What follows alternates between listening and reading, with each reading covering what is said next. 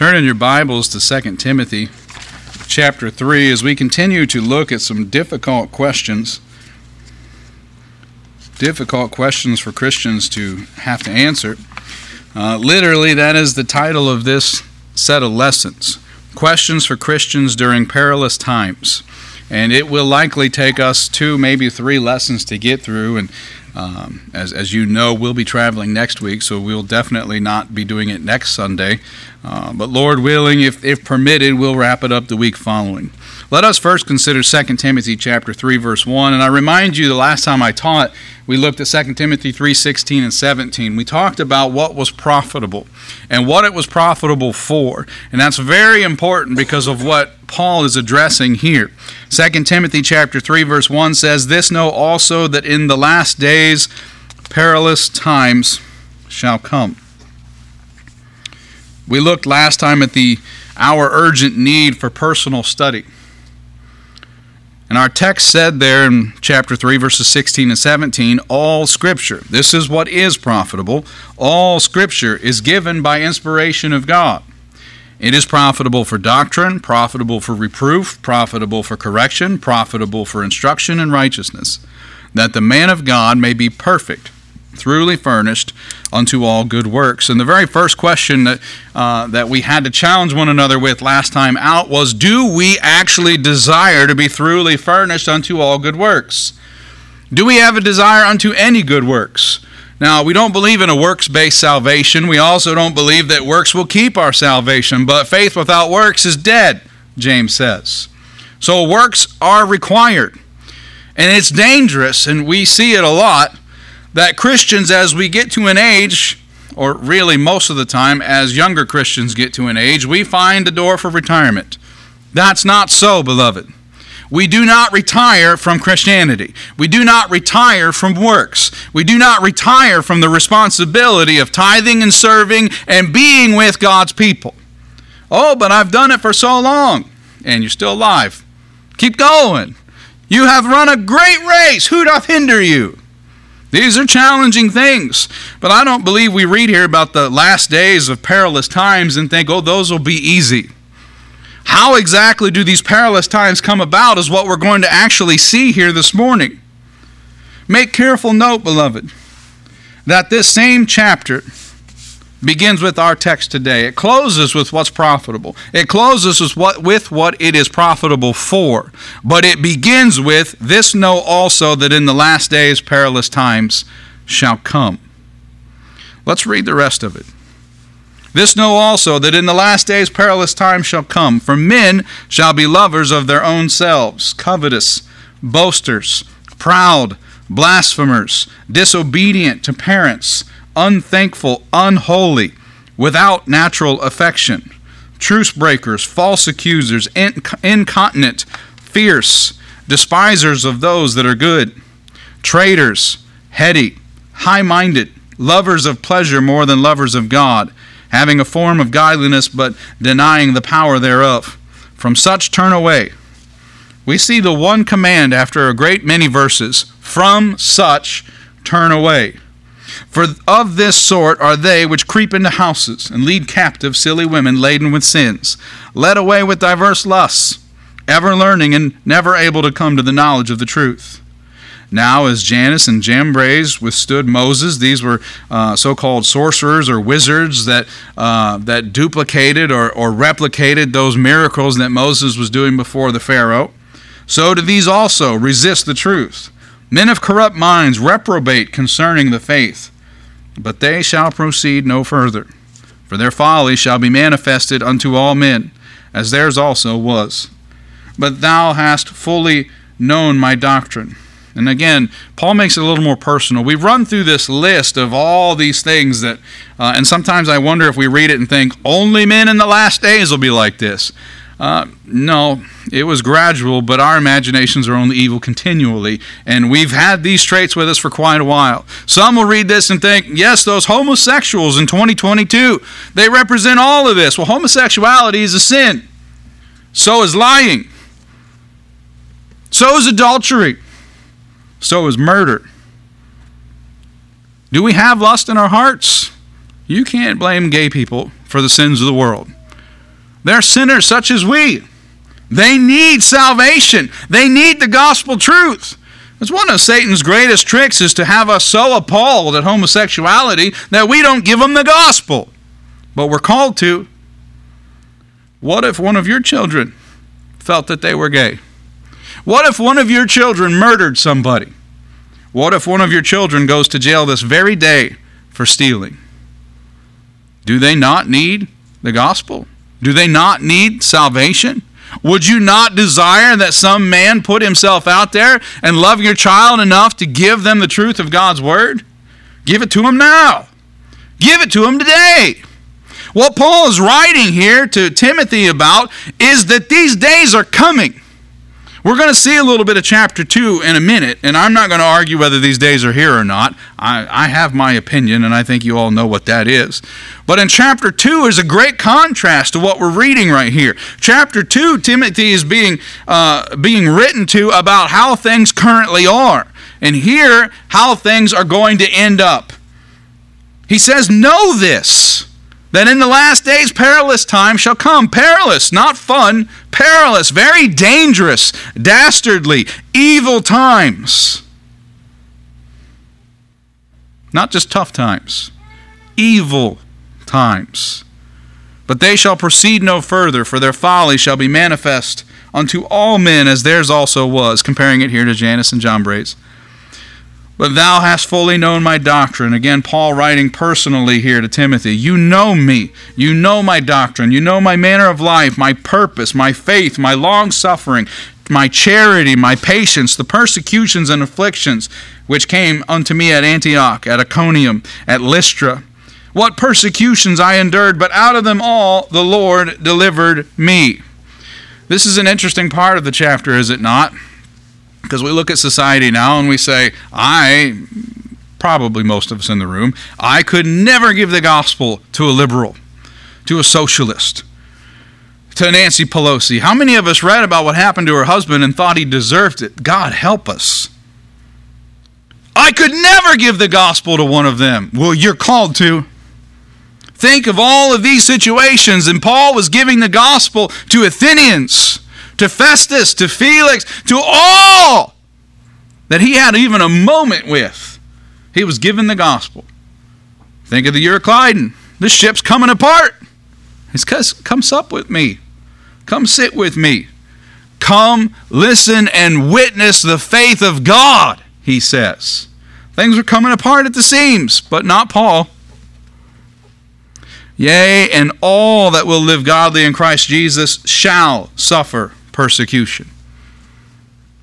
In case you thought you didn't deserve it. In case you thought you wouldn't experience it. In case you thought that by not serving, you won't go through it. If you're a Christian, you shall. These are Paul's words. They were permitted in the living Word of God. Living, breathing Word of God. Inspired by God to be written and recorded here. You shall experience persecution. But evil men and seducers shall wax worse and worse, deceiving and being deceived. But continue thou in the thing which thou hast learned and hast been assured of, which is what we see in chapter 2, which we'll go back to in a moment, knowing of whom thou hast learned them, and that from a child thou hast known the Holy Scriptures, which are able to make thee wise unto salvation through faith which is in Christ Jesus. And here's verse 16 and 17 again. All Scripture is given by inspiration of God, and is profitable for doctrine, for reproof, for correction, for instruction in righteousness, that the man of God, this same man of God that shall suffer persecution, may be perfect, thoroughly furnished unto all good works. You see, Paul was writing concerning a very specific topic, the perilous times that lied ahead. The perilous times, as he refers to here, of the last days. I don't want to spend a whole lot of time concerning when the last days are, when the last days will be. That's a message for another time. It's my belief that we are in not only the last days right now, but that the Lord Jesus will be coming soon. Praise God. And I say this because I believe we are in perilous times. I say this because what we see in chapter 3 sure seems to fit But what Paul says here in chapter 3 is that we are to remain steadfast, unmovable, that we will find profit in the Word of God, and we are to continue marching on, Christian soldiers. The days Paul writes of are considered perilous, which based on our context would be a contradiction to those that were living in Paul's days, which again we'll see in chapter 2. The men and the silly women that he refers of here, this silly women is a Greek word, is the diminutive of the word wife or woman. Ladies are probably going to take offense to that silly woman or silly women would be a way to translate that, but it is the same word later used as wife or woman. And the concept is that of a pseudo-woman, a woman who minimizes her feminine nature, seeking to be something that she was not created by God to be. Its only use in the Bible is here in reference to the perilous times of the last days. Described here are also a contradiction to those strong in Jesus who would follow Paul's instruction in the previous chapter. Let's go over to chapter 2. And remember, this is a contradiction. Paul writes in 2 Timothy chapter 2, verse 1, "Thou, therefore, my son, be strong in the grace that is in Christ Jesus. And the things that thou hast heard of me among many witnesses, the same commit thou to faithful men, who shall be able to teach others also. Thou therefore endure hardness as a good soldier of Jesus Christ. No man that warreth entangleth himself with the affairs of this life, that he may please him who hath chosen him to be a soldier. And if a man also strive for masteries, yet is he not crowned, except he strive lawfully."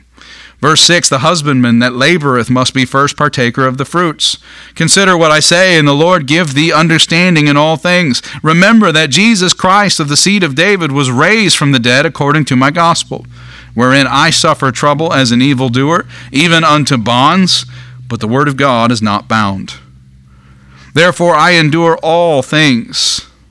I endure all things for the elect's sake, that they may also obtain the salvation which is in Christ Jesus with eternal glory.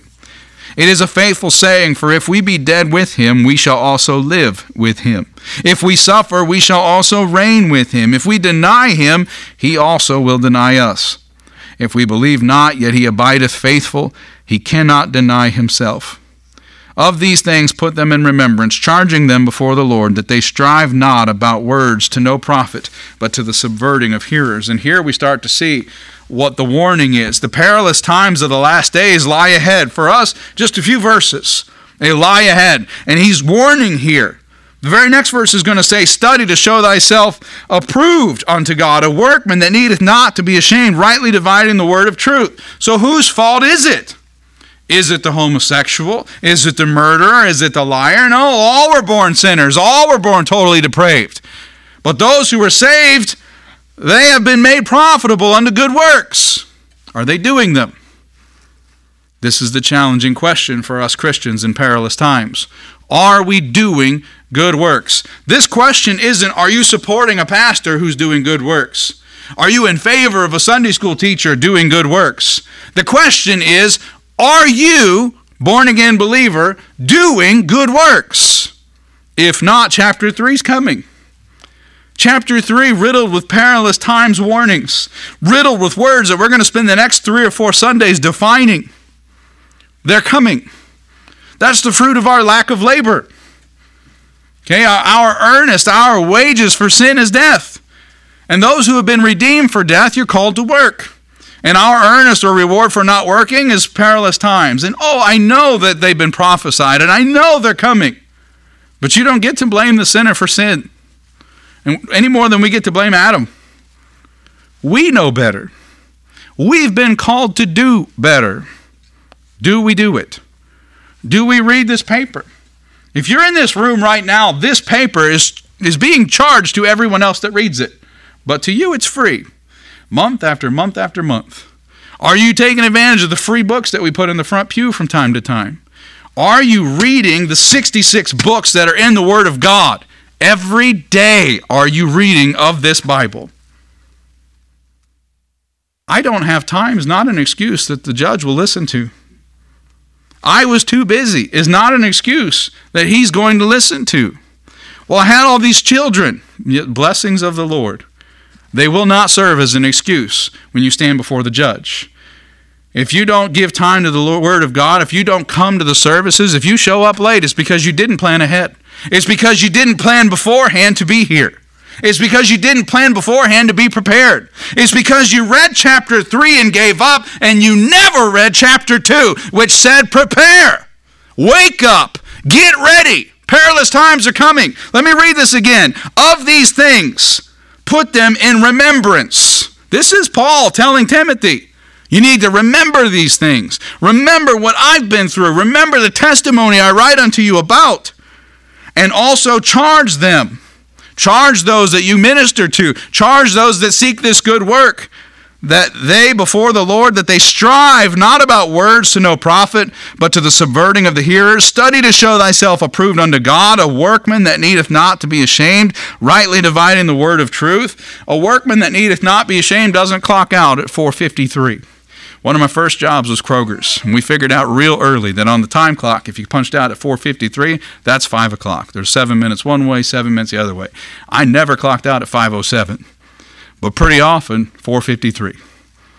That's a workman that needs to be ashamed. That means I'd been preparing since the start of my shift to leave. Is that what your employer wants? Anyone here that has employees under them, is that what you desire from people who work for you? Derek, is that what you want your guys to do? Of course not. A workman that isn't to be ashamed is a workman that's constantly working. What else can I do? What else can I do? Do you think that's what the Lord would like for his servants? What else can I do? Here am I. Send me. Where else can I go? What else needs to be done? I think we got a pocket full of he's got this, she's got this, and we don't have anything in the other pocket that should say, I'm the one. Give it to me. Let me share this load. Let me run this mile. Let me go the distance. Verse 16, shun profane and vain babblings.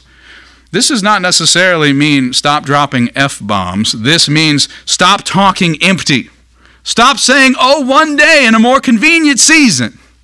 Stop saying, I was almost persuaded. Those are vain babblings, and they will increase unto more ungodliness. How many times do you have to get away with, I was almost, or I'm waiting for a more convenient season, before people stop asking you? Before people stop asking you.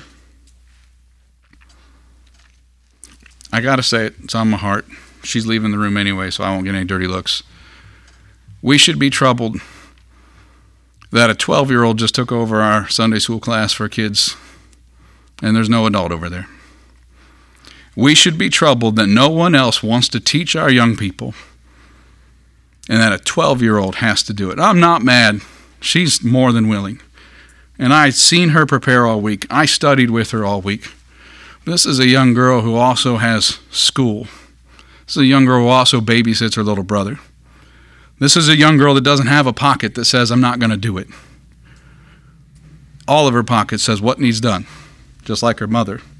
What needs done, and I'll go do it. And if permitted, when the Lord calls Sharon home, I'm sure Lainey will play the piano for you too. What's in your pockets? What's holding you back?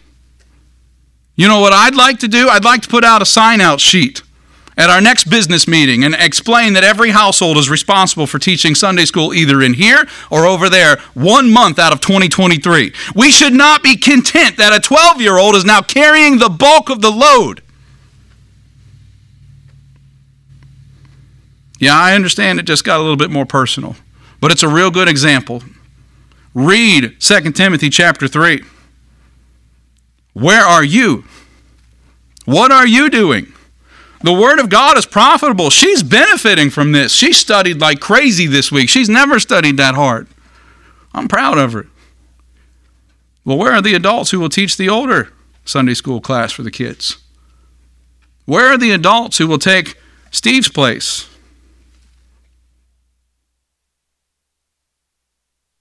Something you might not have thought of. She travels every time I do. Every time. And if next year is like this year, every 3 weeks, someone's either going to fill in or sit with Raiden. A 12-year-old just shamed y'all. Shun profane and vain babblings, for they will increase unto more ungodliness. People will stop asking you. I don't call Laramie and Justin and ask them to do devotions. Why? I've had so many vain babblings. I know they're not going to say yes. I don't know if they'll even be here. We're naming names now, beloved. Why? Because we're in the perilous times. There are a great deal of concerns in this world. And in this world is where they are this morning. They need to be here. We need to be here. Everyone you come in contact with the rest of this week, they need to be in the Lord's house. They need to be under the teaching of God's word. They're greater teachers than I am, but they need to be eating. They'll be fed, but they need to be eating. Verse 17, their word will eat as doth a canker, of whom is Hymenaeus and Philetus, who concerning the truth have erred, saying that the resurrection is past already, and overthrow the faith of some. Nevertheless, the foundation of God, hear this, the foundation of God standeth sure, having this seal, the Lord knoweth them that are his. You're not going to pretend and dupe him. You can fake this world out all the way to your funeral, where the preacher gets up and talks about your salvation, and it could be a complete lie, but you're not going to fool God. Not even for a heartbeat. And let everyone that nameth the name of Christ depart from iniquity. This is the charge. Depart from iniquity. Whatever's got you convinced you're ill-prepared, whatever's got you convinced you can't do it, you can't be here, you can't teach, you can't pray, you can't lead, can't sing, can't play the piano, whatever it is, can't give the gospel, can't talk to other people, can't openly pray, be rid of it. Be rid of it. Depart from iniquity. In a great house there are not only vessels of gold and of silver, but also of wood and of earth, some to honor, and this is the part we don't like to hear, some to dishonor. If a man therefore purge himself from these, there's a lot of ifs that Paul brings out because he knows what's coming. Again, there's no chapter breaks in his letter to Timothy, but he knows what's coming for us in chapter 3. He knows the descriptions he's about to give. And he says, if a man therefore purge himself from these, he shall be a vessel unto honor. Why does he write it that way? Because every man, every woman has these things to repent of. Every man, myself included, everyone in this room, we have these things to purge ourselves from, that we might be considered a vessel of honor. Will we? Listen to this. The next word is sanctified. That means set apart for a purpose. Are we set apart for a purpose or no purpose? If you're set apart for no purpose, you won't be here long. Those conversations usually end with the pastor and them saying, I never felt loved. I had that conversation quite a few times in a very short span of ministry. I never felt loved. Never felt encouraged. Nobody ever seemed to know what was going on in my life. No one ever seemed to care enough to ask. See, we have to have this difficult conversation because these are real questions. They're not just questions for the pastor to ask of the flock. They're questions that need to haunt you the remainder of this week. There are questions that I was really hoping to do this in January, but then I realized that's foolish. Why, as pastors, do we always spend the whole month of January gearing you up for the next year? And the next year has already begun at that point. I want you to start asking these questions now. Learn to repent now. And then when 2023 gets here, love the Word of God. Don't force yourself to take bitter medication. Love the Word of God. Long for the Word of God. Live the Word of God. Tried and proven up and down every single page. And oh, I didn't know this was in here. And oh, this is referenced in the New Testament. And wow, is this a type? How it would change our conversation. How it would change our hearts if instead of being forced and compelled into devotion, we desire it. We long for it. That's my prayer for this church and for these households represented here for 2023. I want you to long for the Word of God. I want you to say, how much longer till we get to Exodus? And how much longer till we get to the book of Acts? Oh, the pastor's talked about how much he loves the book of Acts. I can't wait anymore.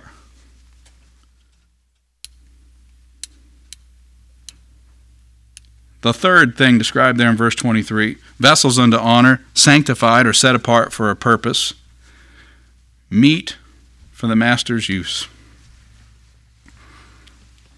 I don't know how close you feel like you are, but there's not a whole lot of days where I feel like I'm meat for the master's use.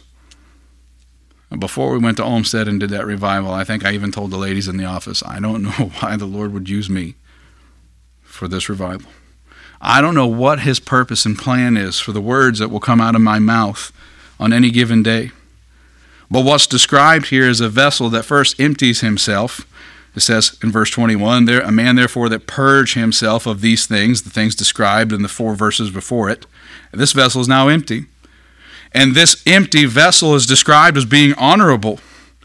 And this empty vessel is set apart for a use. It's not filled with anything else. It's empty. Man, if I had a good vessel in my garage that was empty, I'd be excited. I'm going to fill it with screws. I'm going to fill it with random pieces and parts because it's empty. It's ready to be used. If there's already something in there, I'm not going to remember why it's there. And I'm going to say it's not ready for me to use this. If I put something in here, then I'm probably never going back in there for it. Gentlemen, we've got those jars in our garages, don't we? But an empty Maxwell House coffee can to my Grandpa Hatcher, oh, that's a vessel meet for the use of the master. He was going to fill it with whatever, electrical jobs, gardening jobs, whatever it was, painting. It's set apart. It's meet for the master's use, and it's prepared unto every good work. Why do you need to be empty of the world? Because you need to be prepared to be used. Are you prepared to be used? I'm hesitant to ask Janine or Rebecca how many ladies they talked to about taking over the Sunday school class and how many people said they couldn't. I got a pretty good guess. I talk to pastors for a living. Would you like to write an article for the Banner? Oh, I'm so busy. I've got a kid at home and a job. I used to think I was pretty busy back then too. Empty yourselves. You want to be a vessel meet for the master's use? You've got to purge yourself of the world. You don't need to know what's on Twitter right now. You don't need to know how your fantasy team's doing, gentlemen. You don't need to know who the Kardashians are marrying or what name Kanye's going by today or what nationality or faith he's attacking. You need to know the Word of God. If you want to be meet for the master's use, you need to know him. Verse 22, flee also youthful lust. Well, follow righteousness, faith, charity, peace with them that call on the Lord out of a pure heart. But foolish and unlearned questions avoid, knowing that they do gender strifes or turmoil or arguments. And the servant of the Lord must not strive, but be gentle unto all men, apt to teach, patient, in meekness, instructing those that oppose themselves. Boy, that's a catchy one there.